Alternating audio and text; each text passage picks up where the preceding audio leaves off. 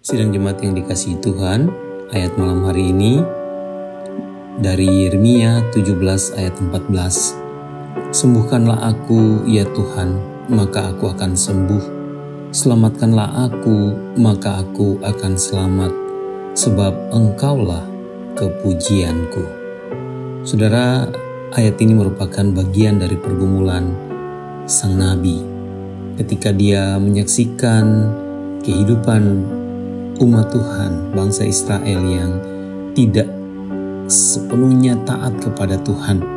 Dia menyaksikan pemberontakan kepada Tuhan, orang-orang yang memberontak kepada kedaulatan Tuhan, yang melakukan ketidakadilan, yang melakukan penindasan dan kekerasan, orang-orang yang berpaling dari Tuhan dan mempersatukan diri atau berkompromi dengan kejahatan dan dosa.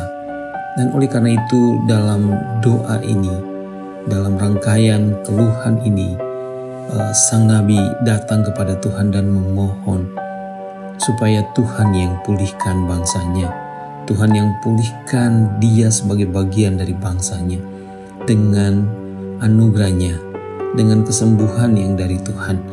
Tuhan memberi keselamatan kepada bangsanya, meluputkan dari ancaman karena dosa ini. Sebab sang nabi tahu, Yeremia menyadari bahwa hanya Allah saja yang sepatutnya dipuji, dimuliakan, diagungkan dalam hidup ini. Dan karena itu malam hari ini mari kita juga bersama-sama bersepakat, apapun pergumulan hidup yang sedang kita jalani dan hadapi, mari terus datang kepada Tuhan yang layak dipuji. Mari terus meninggikan Dia, jangan meninggalkannya, jangan meninggalkan Tuhan, dan jangan memberontak kepada Tuhan di tengah-tengah keadaan-keadaan yang susah dan sulit. Tetapi justru mari datang dan memohon anugerahnya, penyembuhannya, pemulihannya, dan memohon keselamatan yang dari Tuhan. Bapa, terima kasih karena Engkaulah Allah kepujian kami. Engkau Allah yang layak ditinggikan, dimuliakan di dalam keadaan hidup kami bagaimanapun juga dan apapun yang kami hadapi.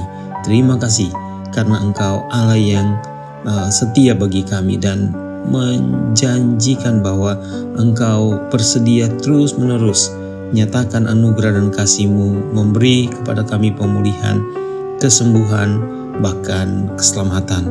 Dan oleh karena itu, jagai dan naungi kami juga malam hari ini bersama dengan semua keluarga dan orang-orang yang terkasih.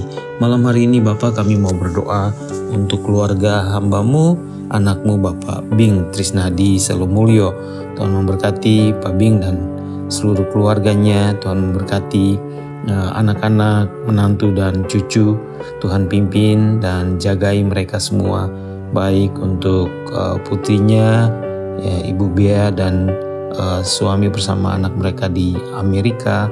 Tuhan terus pimpin dan sertai. Demikian juga untuk Jen, putrinya, Tuhan akan terus pimpin Jen hari demi hari dalam pelayanan bersama-sama dengan kami, dalam kerinduan-kerinduannya dan juga tugas-tugas, dan dalam segala sesuatu yang dia lakukan, dia perbuat.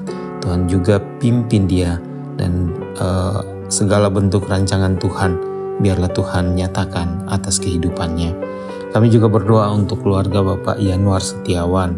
Tuhan terus memberkati Pak Yanuar, pimpin dengan kekuatan kesehatan senantiasa. Kalau saat ini Pak Yanuar juga berhadapan dengan pergumulan kesehatan, biarlah Tuhan menjamah dengan segala kuasa, kasih dan kesembuhan Tuhan, mengangkat segala sakit penyakitnya dan pergumulan-pergumulan yang ada, terapi-terapi yang mungkin masih dilakukan melalui dokter dan pengobatan-pengobatan Tuhan sembuhkan. Berkati istrinya juga, Ibu Yulia, Tuhan juga sertai dan pimpin. Berkati dengan kekuatan, kesehatan, naungi mereka di hari-hari usia lanjut mereka untuk terus melihat berkat-berkat dan menikmatinya dalam hidup hari demi hari. Berkati anak-anak, menantu dan cucu dari Pak Yanuar, baik Bu Matilda dan Romi sekeluarga, Tuhan memberkati. Demikian juga Jessica dan Stephen sekeluarga, Tuhan juga pimpin dan menolong semua pergumulan mereka dan semua kerinduan, semua kehidupan, pelayanan mereka. Biarlah Tuhan juga sertai berkati. Terima kasih Tuhan, naungi kami semua di sisa malam hari ini dalam istirahat kami.